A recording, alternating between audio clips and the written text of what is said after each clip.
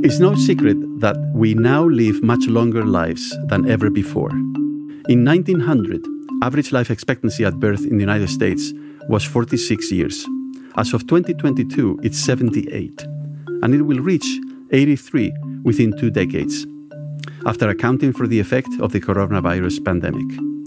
Americans who have made it to age 60 can expect to live an average of another 23 years, dramatically up from just 10 years in 1900. That's another lifetime within a lifetime. Western Europeans are even better off with a life expectancy at age 60 of 25 years. Asians can enjoy 20 additional years on average. And even in Africa, where much progress can be made, the number is already a stunning 16 years. In addition to greater longevity, we stay in much better physical and mental shape for much longer, the so-called health span.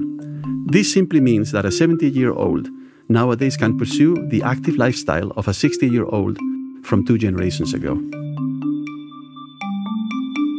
Welcome to The Ripple Effect, the podcast that takes you on a journey through the minds of Wharton faculty. I'm your host, Dan Loney, and in each episode, we'll be diving deep into the inspiration behind the groundbreaking research that Wharton professors have conducted and exploring how their findings resonate with the world today.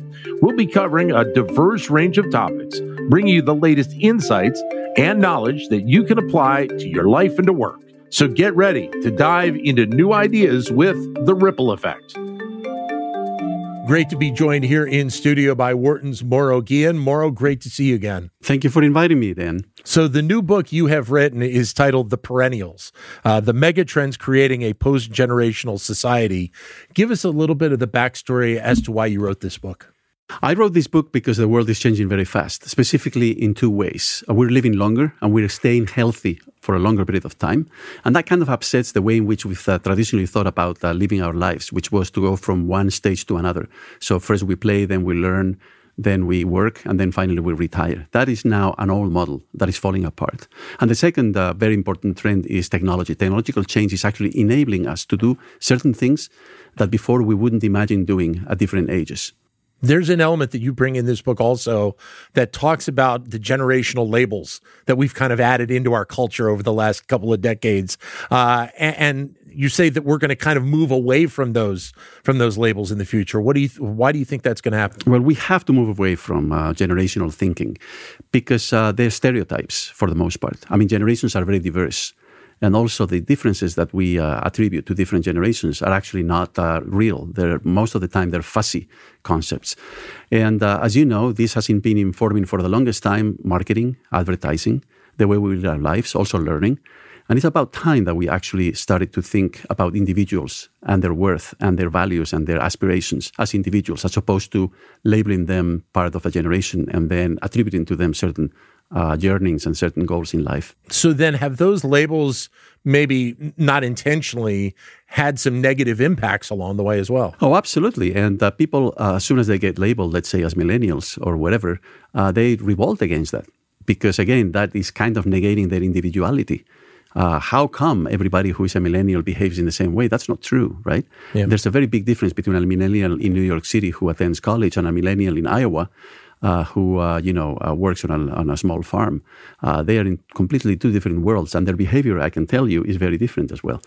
How do we then move away from those labels? Because it would seemingly be quite the challenge to do that, especially since they've become kind of ingrained in our society. Well, because as human beings, we have this tendency to categorize and then to generalize about those categories.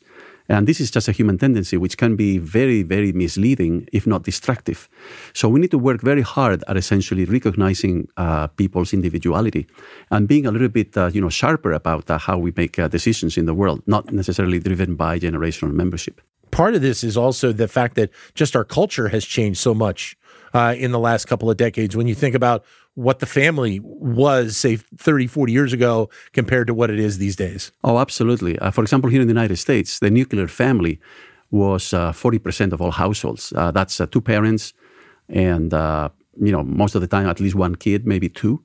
A refrigerator, a garage, a TV, and a dog, right? That was a nuclear family. And a picket fence around the outside. That was a nuclear family. But nowadays, it's only 18% of all households in America that are nuclear families defined that way. You talk a little bit in the book about the element of retirement and how the concept of retirement plays into and that level of health that we have, how those two kind of play into this path we're headed into. Oh no, absolutely. I think more and more people are realizing that retirement has been oversold. In other words, that there are many good things about retirement, but also really bad things. You get disconnected, you get bored, you get isolated, you get lonely. And there's always something that we can do, either for pay or not for pay, even when we are in our late 60s or early 70s. And here's the most important, I think, one of the most important messages in the book, which is that we used to say that the future belongs to people in their 20s, to the young. Right. I actually make the opposite argument in this book. The future belongs to people above the age of 60, which is counterintuitive, but this is becoming very quickly the largest age group in America and in other countries around the world. And it's going to be the largest consumer segment. And remember, they're also staying and working, so they're also really important in companies and other types of organizations. So the future belongs to people above the age of 60. So then we are in luck. Well, I'm getting close there. I'm a couple years away, but we're going to be there in a couple of years. Me too. So then, how do you categorize a perennial? So a perennial is somebody who doesn't think or act their age. So it's people who essentially refuse to comply with age stereotypes. So meaning, for example, people who decide, well, I can learn at any age, not only when I'm young. Yeah. Or I can work at any age. Or I can do this or that at any age without having to conform with, the kinds of norms or stereotypes that tradition has told us that we should follow. And that this is really important because I think it opens up a universe of new possibilities and opportunities for people. And that's obviously, I think, where the technology comes back and ties in, is because technology has just opened so many more doors to us for people at all ages these days. Absolutely. So actually, technology has both a negative and a positive effect. The negative effect is that, as you know, people in their 40s, in their 50s, they're being displaced by technology. Right. And so they find it very hard to find their footing and to switch to something else. But at the same time, technology also helps with that.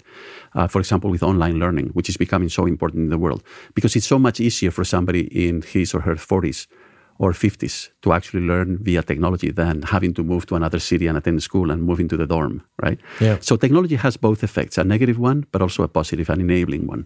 Is part of the goal then to also try and drive more of a level playing field for everybody when you're thinking about the impacts that people in their 60s, 50s, and 60s feel, and also in their 20s as well? Absolutely. I think the perennial society is one in which opportunities are more widely available to more people. Because remember, under the old system, if you missed a transition, let's say from being a teenager to being an adult, if you miss a transition in terms of, for example, missing out on a promotion opportunity, you were kind of, left behind. Right. So I think a new perennial economy, is one in which no matter what you do, you don't have to actually comply with these timings, with each of these transitions at very specific moments in your life. And a lot of people actually fall through the sideway here, and they cannot advance, right? So I think this new way of thinking about the economy, thinking about jobs, thinking about everything, will help people who, for whatever reason, don't get ahead in life at the moment they're supposed to, according to the old way of doing things.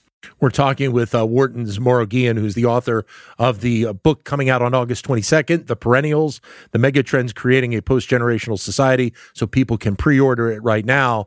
How then does this mindset around perennials potentially impact things like policy, like culture, like organization? Well, culturally, of course, I think to the extent that we have more and more people following a perennial way of life, it's going to change everything, right?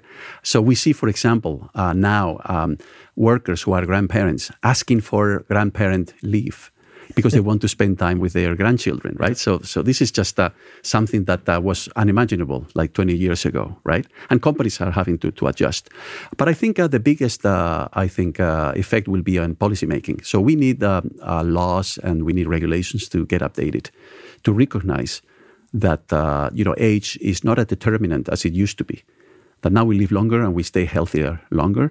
And therefore, some of the assumptions that we were making about what is age appropriate and what is not have to be abandoned. Do some of the changes that are kind of going on now in our culture around some of these areas, especially coming out of the pandemic, do they play into this at least the understanding more so about the need for policy change? Oh, absolutely. I think the pandemic was this huge event, but also a policy experiment because we introduced, both companies and governments, new measures to tackle the pandemic. but measures that even after the pandemic are going to have a long-term impact, like, for example, remote work and remote learning. So I think the pandemic was a watershed, was a before and after kind of moment.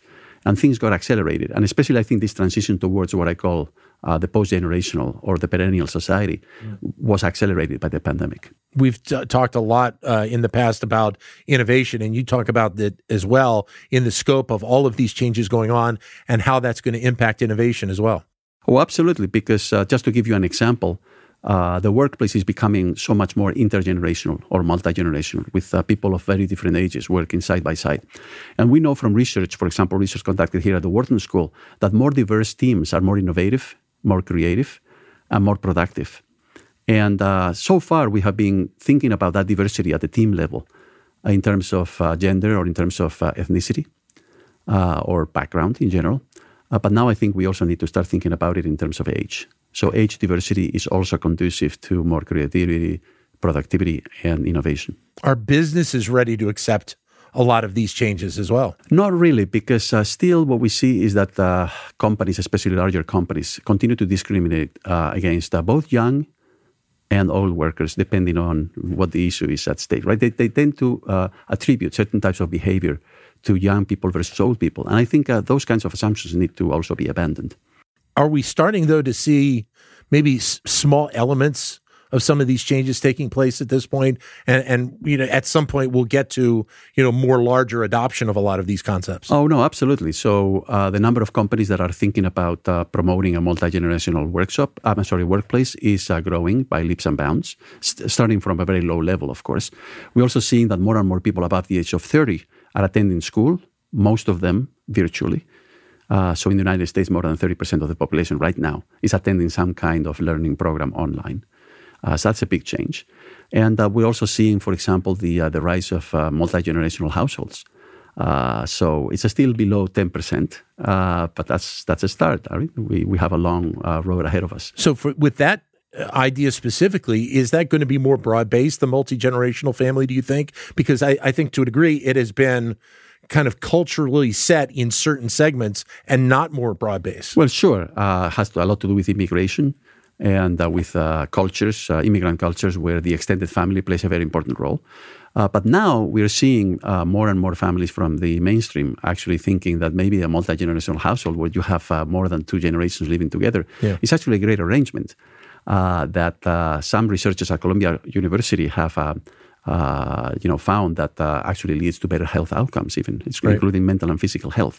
So I think this is also growing. And don't think about multi-generational households as poor households. In fact, the poverty rate among multi-generational households is only half as high as the poverty rate for the overall American population. And the average income of a multi-generational household is $120,000, which is way above the median income for the United States, which is more like $50,000 or $60,000. So there's an increasing number of multi-generational households that have chosen this arrangement, not for economic reasons, but because they wanted to experiment with this new way of life. How much do you see this really kind of enveloping kind of a global perspective, having this play out in countries around the world? Oh, this is going on in many countries around the world. It's going on in Europe. It's going on in Japan. It's going on in China. It's going on in many different parts of the world. It's not just the United States. So then, does the public then even have a greater voice in the say with a lot of these changes that are going on, the policy, kind of the corporate structure, because perennials will be relied on more, do you think? Well, absolutely. I think, this perennial way of life, what I call the perennial way of life, is just something that gives all of us more opportunities at different points in time during our lifetimes. So I think this is something that will empower all of us. Again, it's kind of removing like handcuffs or a chain that we used to, have, essentially constraining us in terms of what we could do. I think that is, in the end, the effect of this. What do you think is the takeaway for people when they read the book? The big takeaway, I think, is you don't have to organize your life in terms of your age. There are constraints, of course. We do get old and we lose certain kinds of abilities as we grow older. But I think that age is not the determining factor, that the sky is the limit, that you can do all sorts of things at different ages. And by the way, we've also seen that in entrepreneurship. How many entrepreneurs do we have in the United States? Yeah. who are below the age of 20. They're teenagers, right? That didn't used to be the case 20 or 30 or 40 years ago. Entrepreneurs were a little bit older than that. And by the way, at companies now, what we have is a lot of people reporting to a boss who is younger. That also wasn't the case at IBM, let's say, which was the quintessential American corporation in the 1950s, right? Does it change then the mindset around the older generational worker coming back and providing insight and impact on the company longer term? Absolutely. And what we're seeing in the workplace is increasingly this inverse mentoring or reverse mentoring. So younger workers also mentoring older workers. And of course, older workers contributing to the development of younger workers as well. So once again, the effect at the end is to eliminate age as a primary determinant of all of these social relationships at work.